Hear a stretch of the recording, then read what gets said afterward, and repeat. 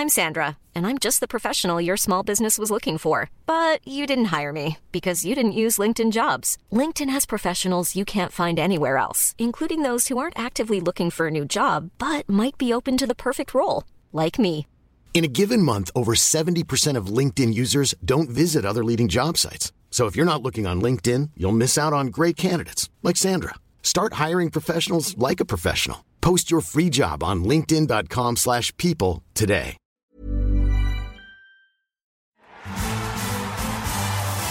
The Best in the World podcast with Richard Parr.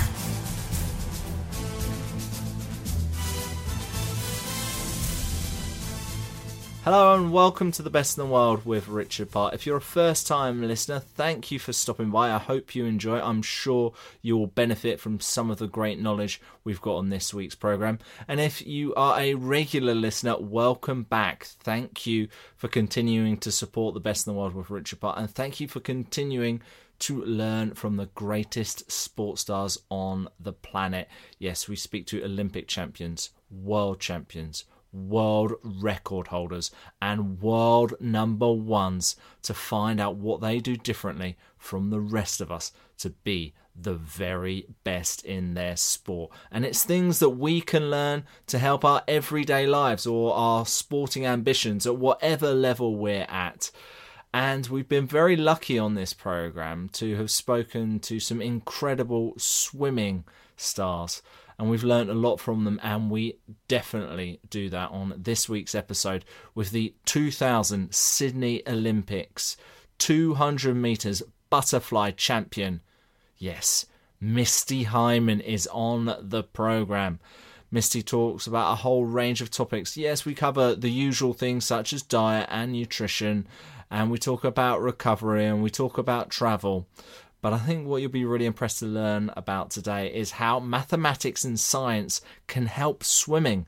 Yes, Misty talks all about her winning formula, which she learned as a swimmer herself, and now she is sharing with others as a coach. She's most recently been an assistant coach at Arizona State University, now taking a break, and I'll explain exactly why. Well, in fact, Misty explains exactly why she's taking a break on this podcast. You do not want to miss this on this week's The Best in the World with Richard Parr. And one of the really important topics we cover is the mental side of sports. And Misty talks about getting in the zone and the optimal state of mind. And I think the optimal state of mind is definitely something which we want to include in our everyday life. So don't miss that. It's going to be on The Best in the World with Richard Parr in just a moment. But before we do that, I want to tell you about Audible. Audible's one of the leading suppliers of audiobooks in the world. They've got over 180,000 titles for you to choose from. Definitely go and give it a try because it is a product that I personally use. Yes, every month I go and download a new audiobook. Most recently, I've just finished The Chimp Paradox by Dr. Steve Peters, really talking about the mental mind. And it's not necessarily for sports, but Sir Chris Hoy credits this book for helping him win Olympic gold medals. And there's definitely things that I can use to help improve my everyday life. And you know what? If you want to download that book for free, you can do so by going to audibletrial.com/best. That's audibletrial.com/best. And there you can get a 30-day free trial, and that includes one free audiobook download. So perhaps it could be The Chimp Paradox. Why don't you give it a go, give it a try, let me know what you think at audibletrial.com/best. All right, it's time to learn from the very best. It's time to learn from the Olympic swimming champion, Misty Hyman. The Best in the World podcast with Richard Parr.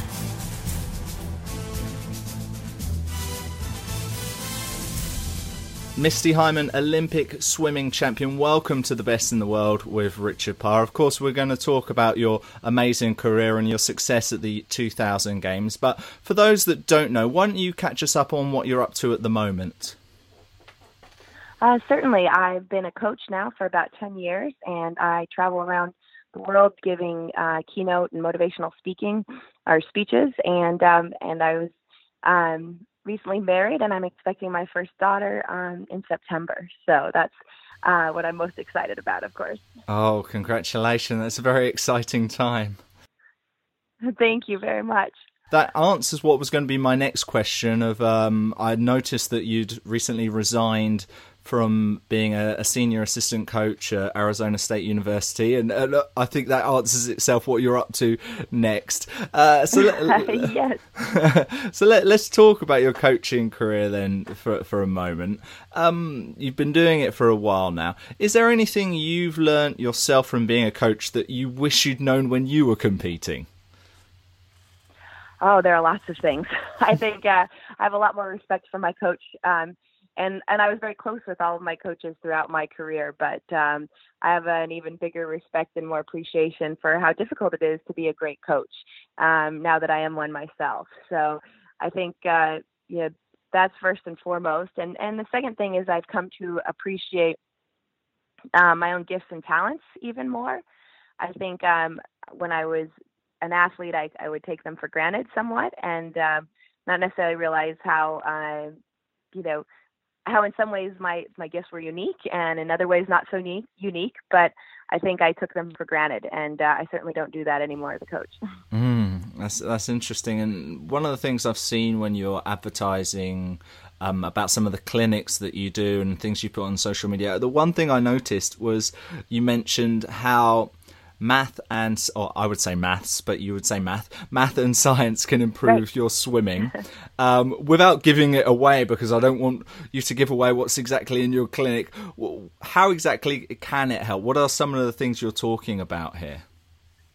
Yes, well, I think I was very lucky in that my coach in Arizona, where I grew up, who was my coach most of my career, he was very much a pioneer in swimming and really used math and science to look for ways to improve. And that was one thing he instilled in me from a very young age, was the idea that if you want to get better, you have to change something. And it's not always an obvious thing to change. And a lot of times people keep doing the same things and just do them harder, thinking that if I do more work and throw more work at it and I do it harder and I do it this way, I'll get better.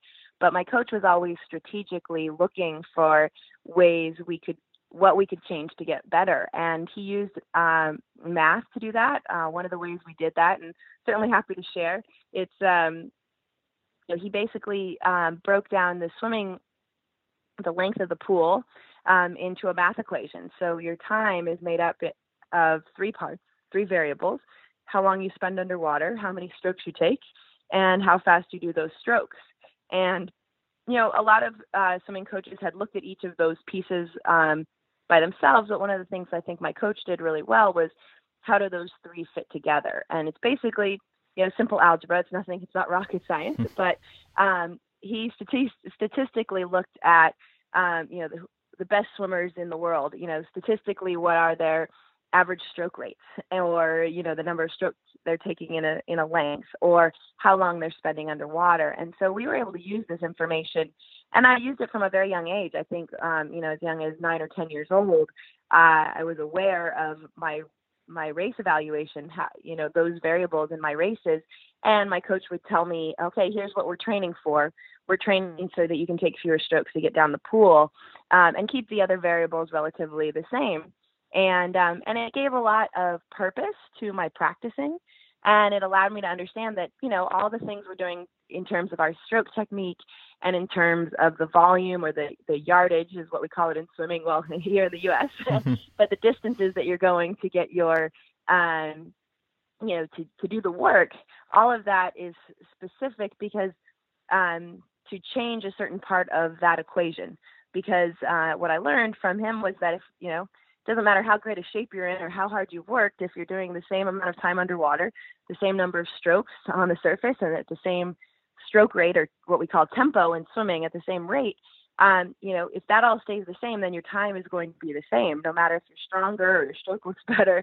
And so it really gave kind of a focused purpose and a way for us to evaluate our swimming and our races, and then to structure our training that way. And I think the other thing that I really liked about it was that it took some of the emotion out of out of the races in the sense that we could objectively evaluate, you know, whether it was, you know, a good or a bad race wasn't necessarily the question. It was like, well, where could we have improved, or where's the opportunity for improvement? Or if this race wasn't what we expected, it wasn't that it was a bad swim. It was just maybe that last length you had 3 extra strokes because of, you know, and then we could look at maybe why that was and say, okay, well, next time let's train between now and the next competition to change that, rather than saying, oh gosh, we worked so hard and that was a terrible race and not knowing why.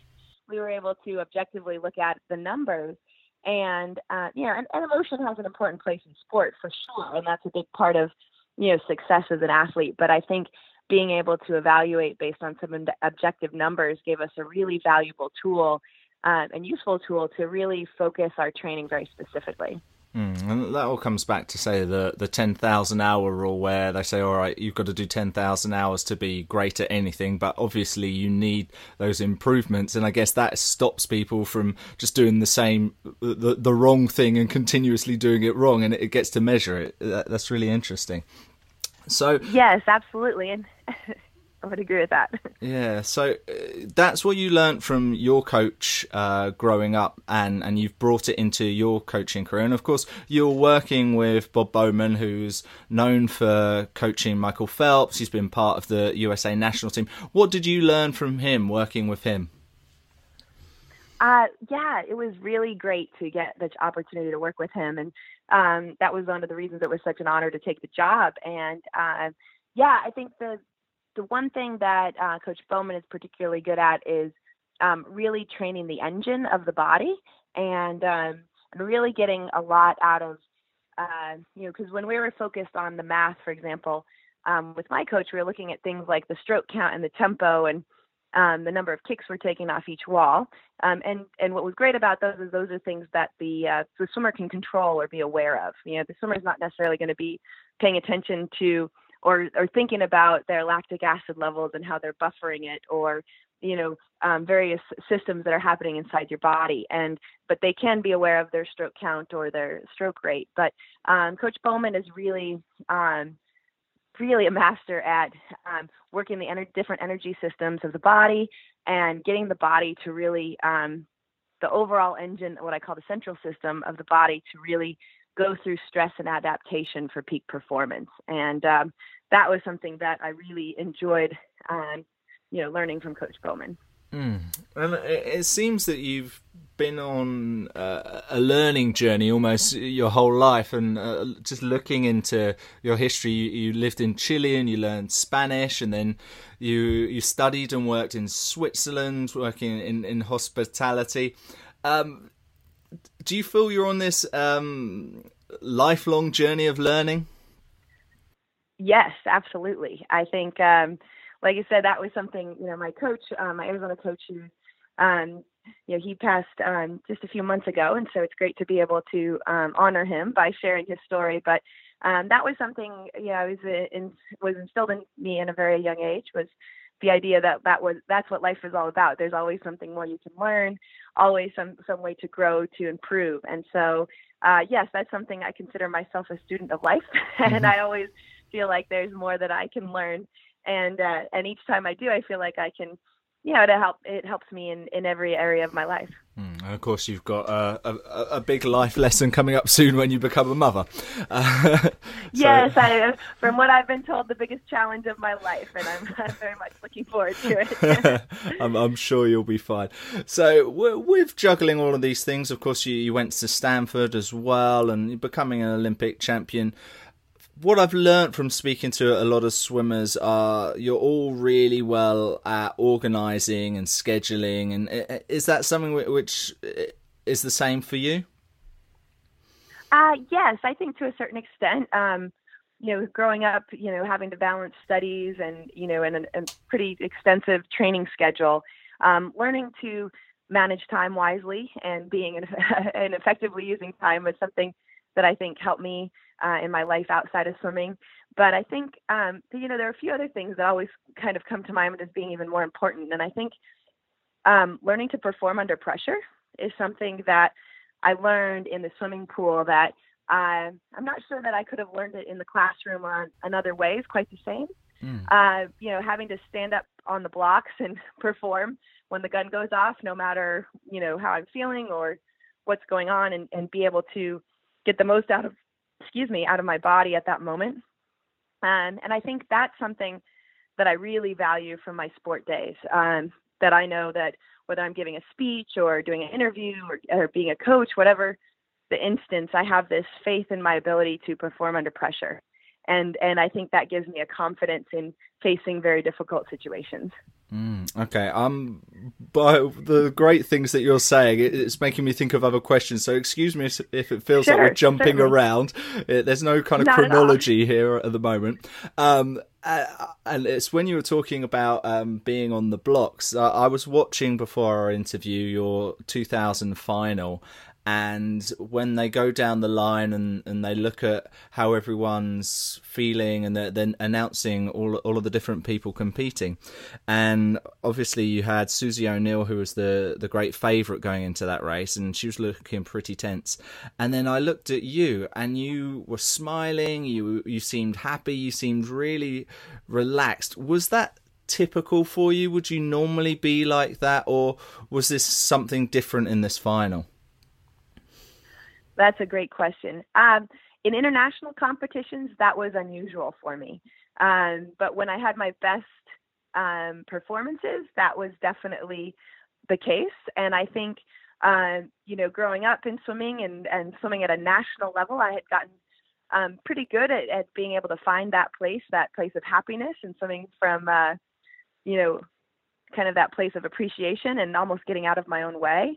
But I had struggled with that a lot in international competition and some of my biggest competitions. And so one of the things that we worked on quite a bit at Stanford was, how do we put ourselves in the best mental state possible, mental and emotional state, really, in that moment of performing that allows for optimal performance. And I think, that was the best I'd ever done it. And I was the happiest and most relaxed. And that's a big part of what I talk about, especially for young people, when I, speak to swim teams or schools about the idea of being able to, smile in that moment of pressure and trusting yourself and allowing your body to perform the way you've trained it to perform.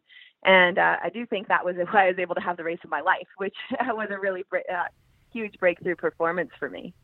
It's interesting you talk about that, actually. I'm reading a book at the moment by Amit Katwala called The Athletic Brain, How Neuroscience is Revolutionizing Sport. And the chapter I'm reading, I'm only about 2/3 the way through, and actually 2 days ago I was reading a chapter about the state of flow and how people can feel when they're in that form of happiness and in that moment where it's the best that they've ever done.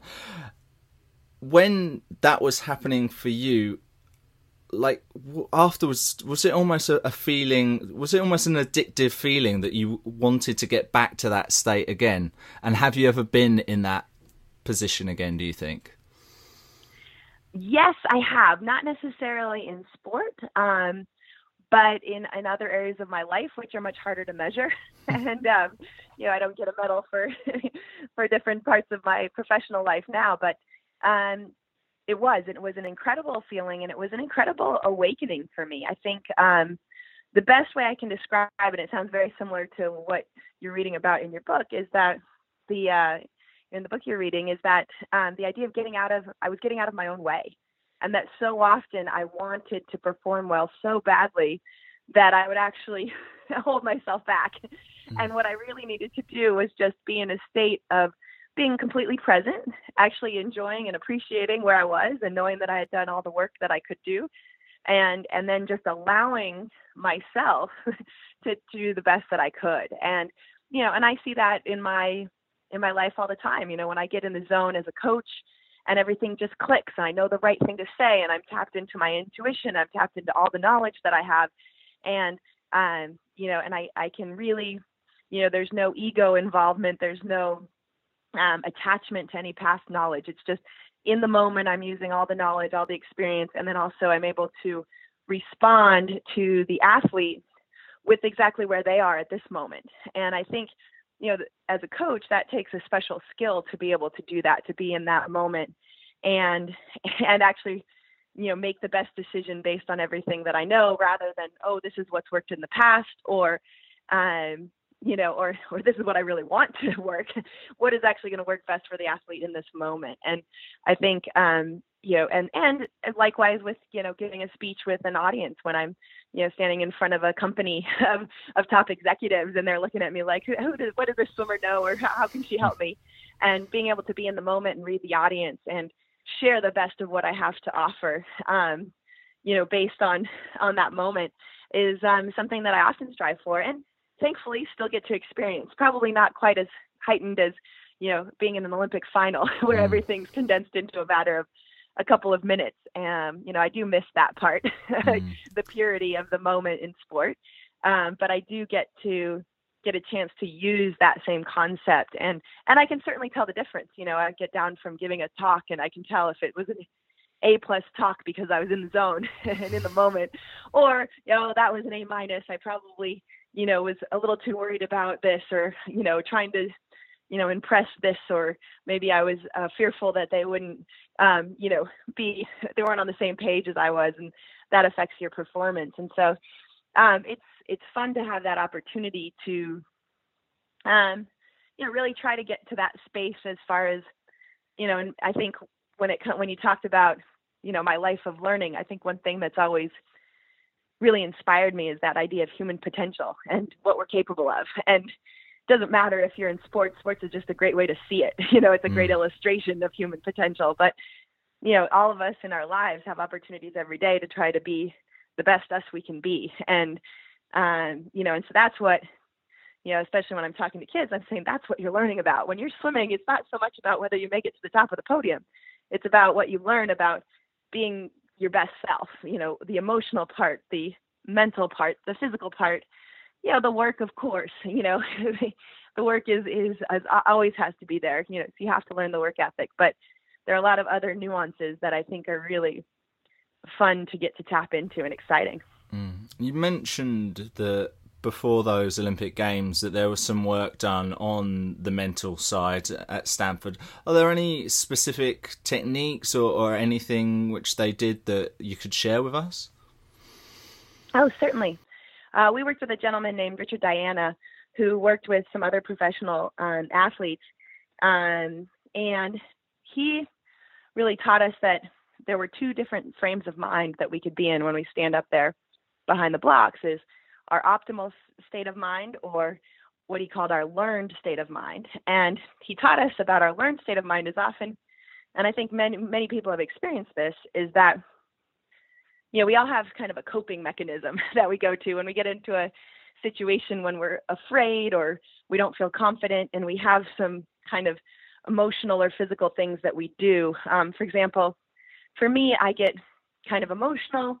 I feel something in my stomach physically. I kind of feel nauseous, and what Richard Diana helped us to do is kind of observe and recognize the characteristics of our learned state so we could know that we're there. And what he helped us to do was switch to our optimal state, because he also helped us to recognize and be aware of what happens to us when we're in our best state to perform. And for me, I was not emotional at all. One of the great characteristics I learned was that when I'm in my best frame of mind, I'm inner auditory, which means I hear the words or what I'm going to do inside my head. I don't have to say them out loud.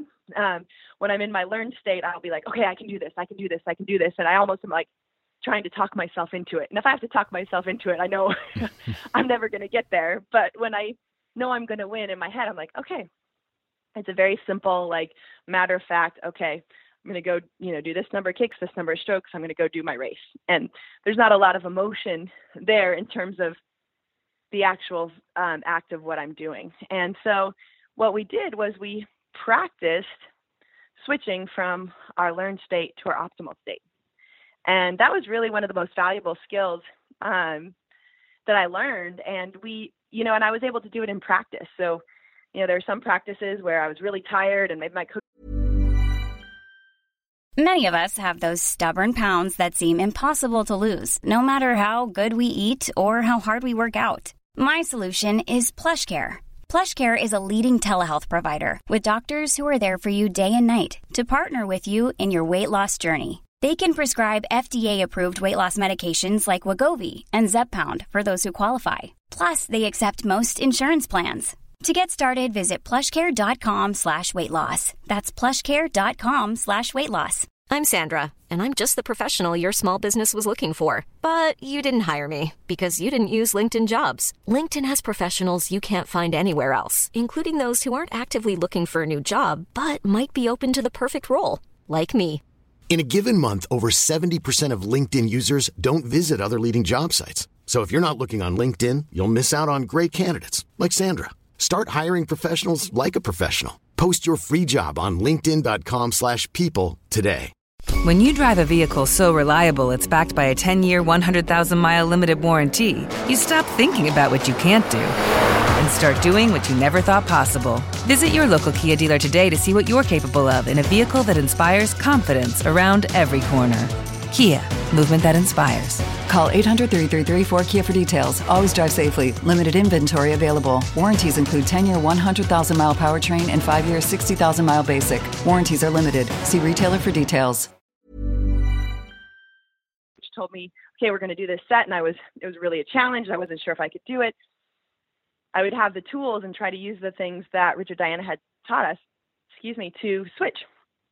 And thankfully, we worked on it for so long. We started working on it my freshman year. I was a junior when I went to the Olympics. I had worked on it so much that I was able to switch at the ultimate moment and be in the zone and, and have that experience. And so, I think it's a very powerful tool and something I use in my coaching as well. And I think even, I've taught that same concept to swimmers as young as 10 that can tell them.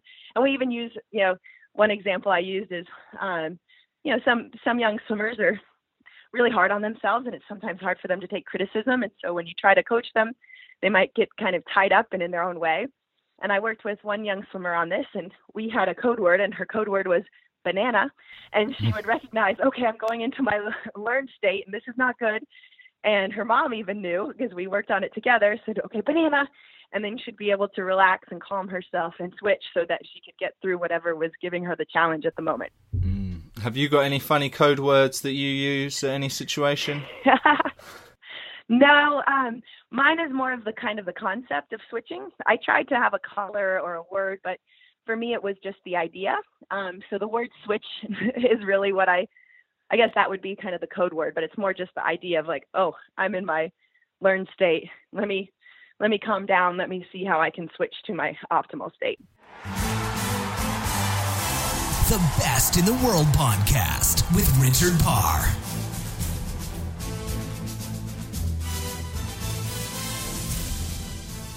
We're going to return to the conversation with Misty in just a moment, but I wanted to give you a little bit of breaking news.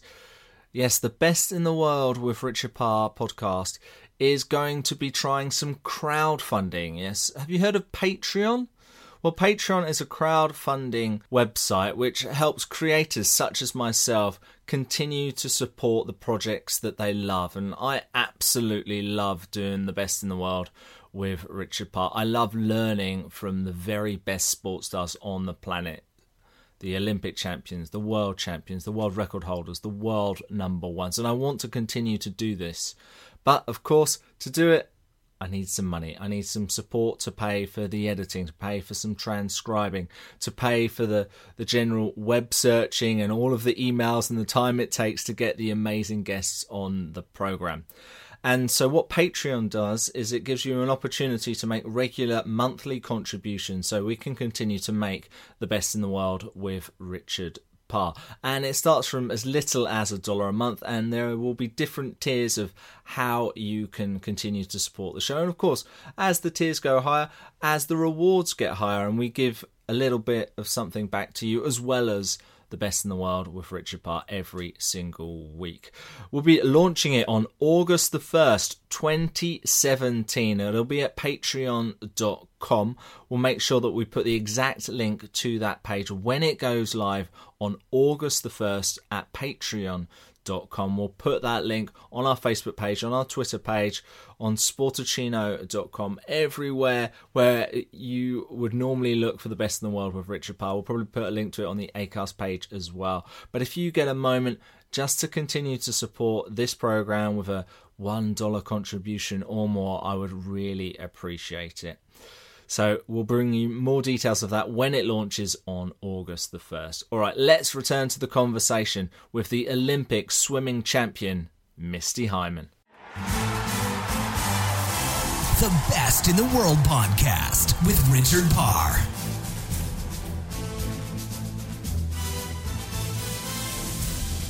We're talking about turning into your optimal state, and we're talking about how you're feeling at the blocks. Why don't you give us an idea, a little bit of what your process would be, what routines you might have leading up to a race, say from the night before to the morning before a race? What are the kind of things that you would do? Did you have any superstitions, in fact?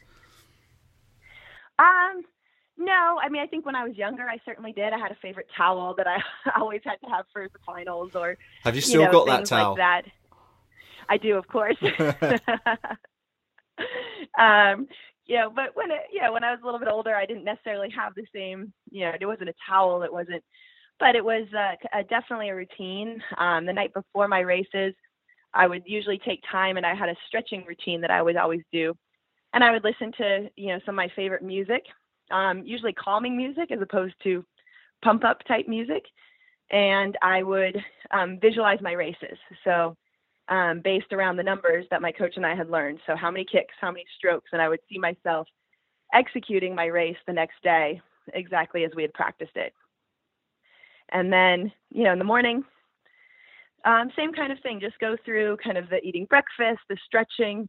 Usually had a fairly kind of a routine thing that I always did for warm up, and a process to get ready for the race, where it was not so rigid that if something were to happen, I would get flustered, but a general outline of a similar preparation the night before and the morning of, and even going into the warm up. And then right before the race, after warm up and everything, I'd go again by myself in a corner, listen to my music, do my stretching, and visualize my race just one last time. And you mentioned breakfast there. What was typically your diet? What was that like around the time when you were competing? Sure. We were very much, I think, what is more common now. We were very much just well-balanced, high protein, fruits and vegetables, and complex carbs. So I would do, the day of my Olympic race, I had scrambled eggs, fresh fruit, and oatmeal. And it was really, mostly common sense. There wasn't anything too fancy about it, just trying to avoid, simple sugars and artificial stuff. So I had an all-natural kind of protein bar that I used. And what about cheat days? Were you allowed cheat days? Did you want cheat days, or was it just all about working to what you were trying to achieve? Well, that's an interesting question. I think that's one thing going back and learning now as a coach, that I wish I would have allowed myself or would have learned was the idea of the importance of cheat days and the importance of recovery days. And I think growing up, I really prided myself on always working hard and doing everything I could. And, sometimes saw cheat days or rest days as a waste of time.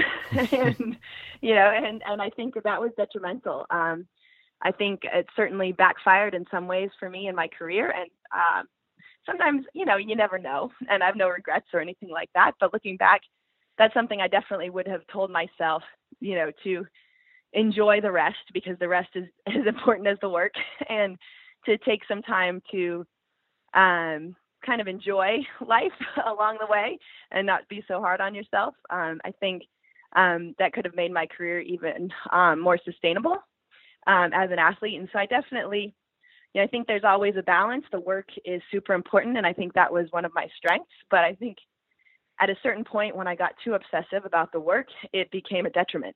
And so that's something I certainly try to make sure my swimmers understand, that, you do have to work hard, and you have to work harder than most other people are willing to work. But then you also have to know when it's time to relax and enjoy, or know when it's time to recover, so your body can come back even stronger.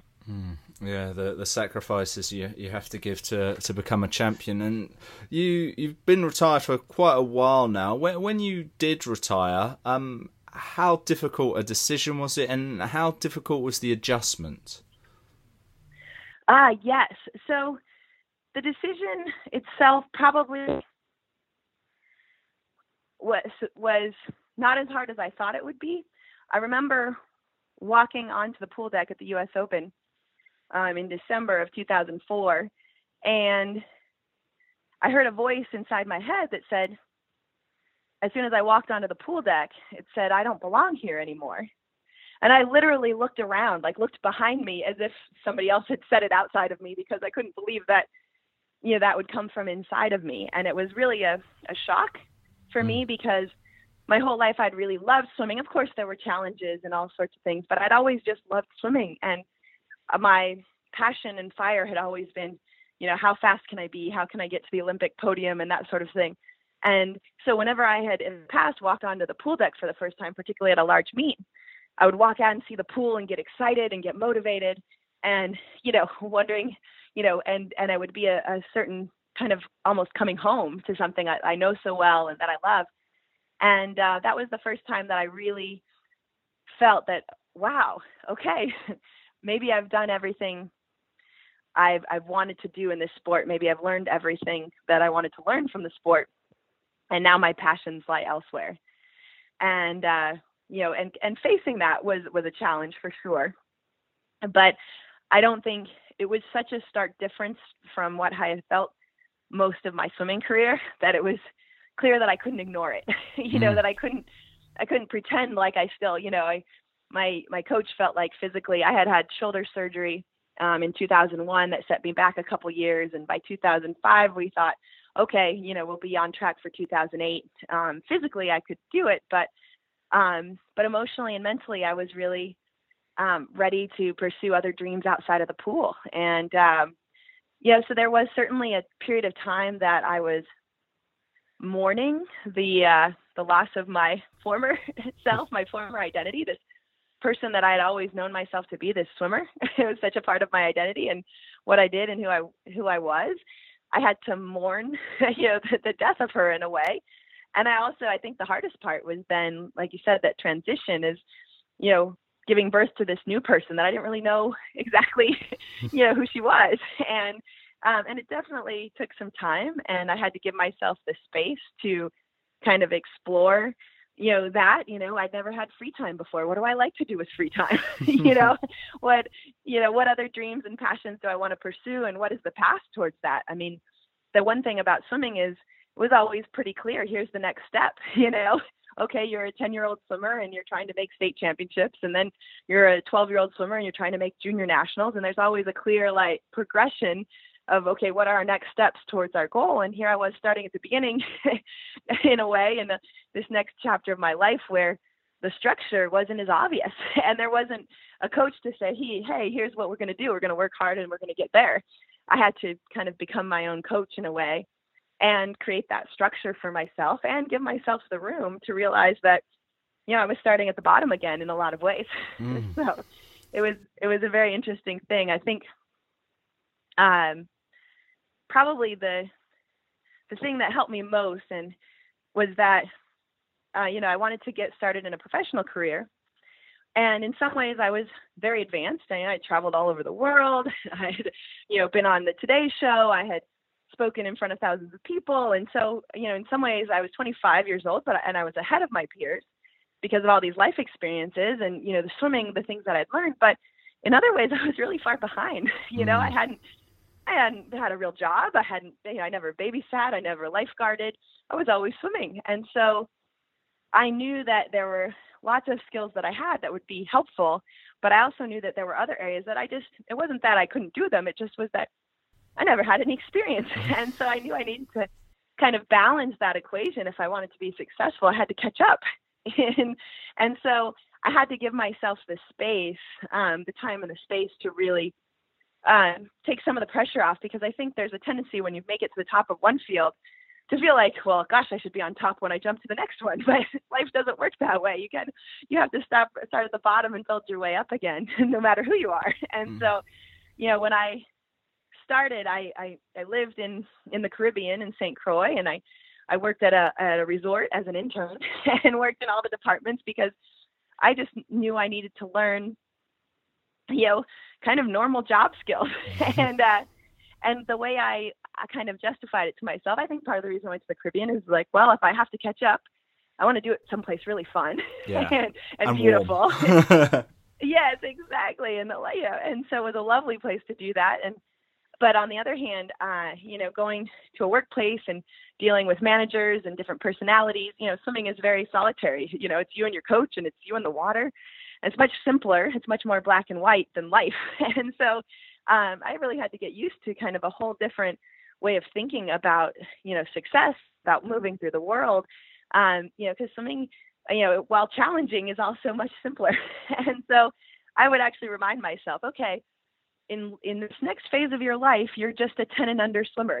Imagine you're 10, and these are the skills you have to learn. So don't be so hard on yourself. You're going to learn these skills now. And then I'd kind of see myself graduating, because of course I'd pick them up quickly, but I hadn't really done them before. So then I would kind of set some new challenges for myself. Okay, now you're 11, 12 swimmer. And in my head, and over the last 10 years since I retired, I've gradually worked my way back up to where I feel like, I'm at that professional level again, but I had to kind of go through all the steps of that, but I modeled it after what I learned from my swimming, is that you can't go from being a 10-year-old to being, the high school superstar. You have to go through all the phases of learning. So, were there ever those days when you were working there, despite it being lovely weather, despite it being in a beautiful place, but when you're doing a job or there's something which you don't really want to be doing or learning, were there moments where you were just like, I'm an Olympic champion swimmer, what am I doing here? Did you ever think like that? I think occasionally I did, but I think part of it was I knew that, I think there was a certain point when I retired from my swimming career that, I knew that there was a lot more to life than swimming. And as much as it had given me, and as much as it had made me who I was, I knew there was a lot more of me I wanted to discover. And so I think that helped me to get through those moments, because of course it was challenging to be like, well, a couple years ago I was on the red carpet at the ESPY Awards, and now I'm, taking out garbage or serving drinks and that sort of thing. But I think it was a really important process for me, not only of, humbling myself, but also kind of learning, how to, in a way, be a civilian. I guess it's not the right word. I don't like the connotations of that, but the idea of switching to this kind of normalcy that I really hadn't known most of my life. And I think, not that there's really such a thing as that, but what I found, and I think what was so valuable, was the idea that, people liked me not because I was such a great swimmer, but because I was me. And I think that was a big part of my journey after swimming, because my identity was so wrapped up in my success as a swimmer. And what I learned, especially in St. Croix, was that, people like me because I'm a good person, or I'm cheerful, or I'm happy, or I'm, these other characteristics that I discovered that didn't have anything to do with my success as a swimmer. And after, a time of being there on a small island and making friends, it wasn't a big deal. People were like, oh yeah, Misty won a gold medal, but that's not really, it wasn't a big deal. It wasn't like the main thing that, people thought about me. And I think I really needed a space to learn that. Who am I besides this swimmer? And so I think in a way, not feeling like, oh, well, I'm a gold medalist and why should I have to do this kind of work? It was actually really empowering to know that I can do this work, and I'm not tied to this identity. That is tied to something deeper of who I am, that no matter what I'm doing, I am this person. It's not based on my performance or my talents. Well, that's an amazing insight, and that's incredible to see that you learned a lot swimming, and then you needed to learn a lot afterwards and use it. Were there many skills from your swimming career that you think then helped this process? I know you said about starting from scratch, but do you think that because of swimming you were able to kind of accelerate your improvement because of swimming? And if so, were there any techniques or strategies that you used? Yes, I definitely think that there were things that helped. I think one of the things was being willing to take a risk. I think, one of the things that my coach also taught me, he was always a big innovator, and that was kind of where we threw the science in. But, being able to do something different than maybe everybody else is doing. I always think it was really valuable for me to move to a Caribbean island for 3 years. And it was as much a part of my professional development as it was a part of my personal development to transition from this life I had known to, who I wanted to be in the future. And, I kind of just went. I didn't really have a plan. I had a job lined up, and I rented a place, and I moved by myself, and some people thought I was crazy, but I had this sense that this is what I need for my next step. This is what I want to experience. And, and I think swimming gave me the confidence and the courage to do that. And I think that came from my coach, a lot of that. And so, I think it was one of the best things that I did for myself. So that confidence and courage to know that, hey, I can go anywhere and try anything. And even if I fail, I know I can land on my feet and I can figure it out. And not that I have to do everything that, I don't have to just go right away and get a regular 9 to 5 and start working my way up. I can take this detour, and it's actually going to get me farther. Mm-hmm. But the other thing I noticed is that, I love working hard. I really enjoy working hard and working a lot. And sometimes I have to be careful because I can have tendencies of being a workaholic. But the joy of the work and the process is something that I learned from swimming that I think is invaluable, and something that I know helps me in everything that I do. That,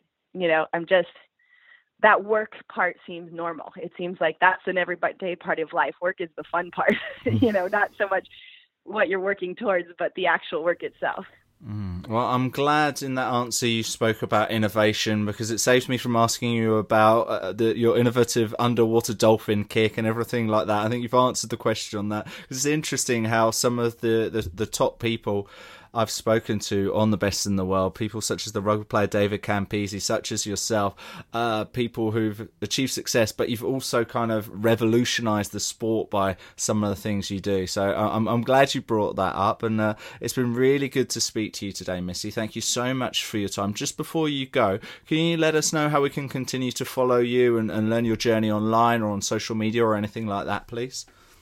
Oh, absolutely. Thank you so much for a great interview. I really enjoyed speaking about it.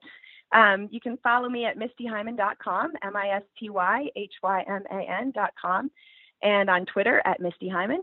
And I'd be happy to continue to post and share my journey here. Fantastic. Well, thank you so much for being on the show. Good luck with the baby and becoming a mother. I'm sure you'll be fantastic, and it's a very exciting time for you. Misty Hyman, thank you for being the best in the world. Thank you very much, Richard. The Best in the World podcast with Richard Parr.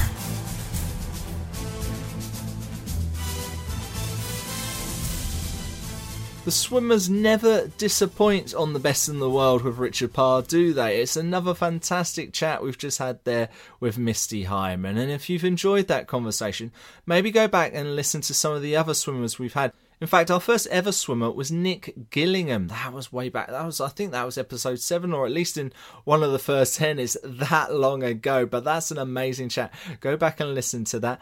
We've also had fantastic conversations with Rebecca Soni. We've spoken to Stephanie Rice. We've spoken to Natalie Coughlin, Nathan Adrian. They've all been on The Best in the World with Richard Parr. So if you are an aspiring swimmer, or just someone with an interest in the sport, or just want to learn from the very best, go back and listen to those episodes on our back catalogue. They're all at acast.com/best. They're also on iTunes.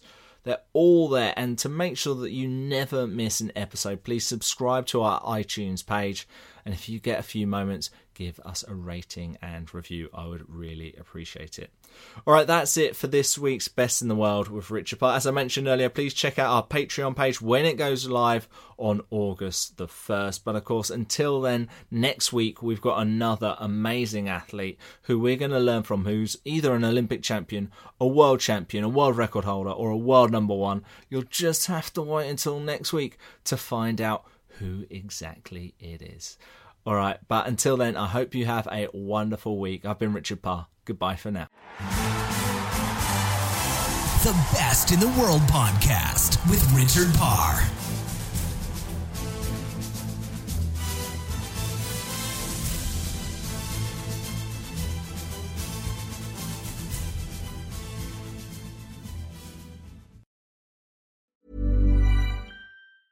Hey, it's Danny Pellegrino from Everything Iconic. Ready to upgrade your style game without blowing your budget? Check out Quince. They've got all the good stuff, shirts and polos, activewear, and fine leather goods, all at 50 to 80% less than other high-end brands. And the best part? They're all about safe, ethical, and responsible manufacturing. Get that luxury vibe without the luxury price tag. Hit up quince.com/upgrade for free shipping and 365-day returns on your next order. That's quince.com/upgrade.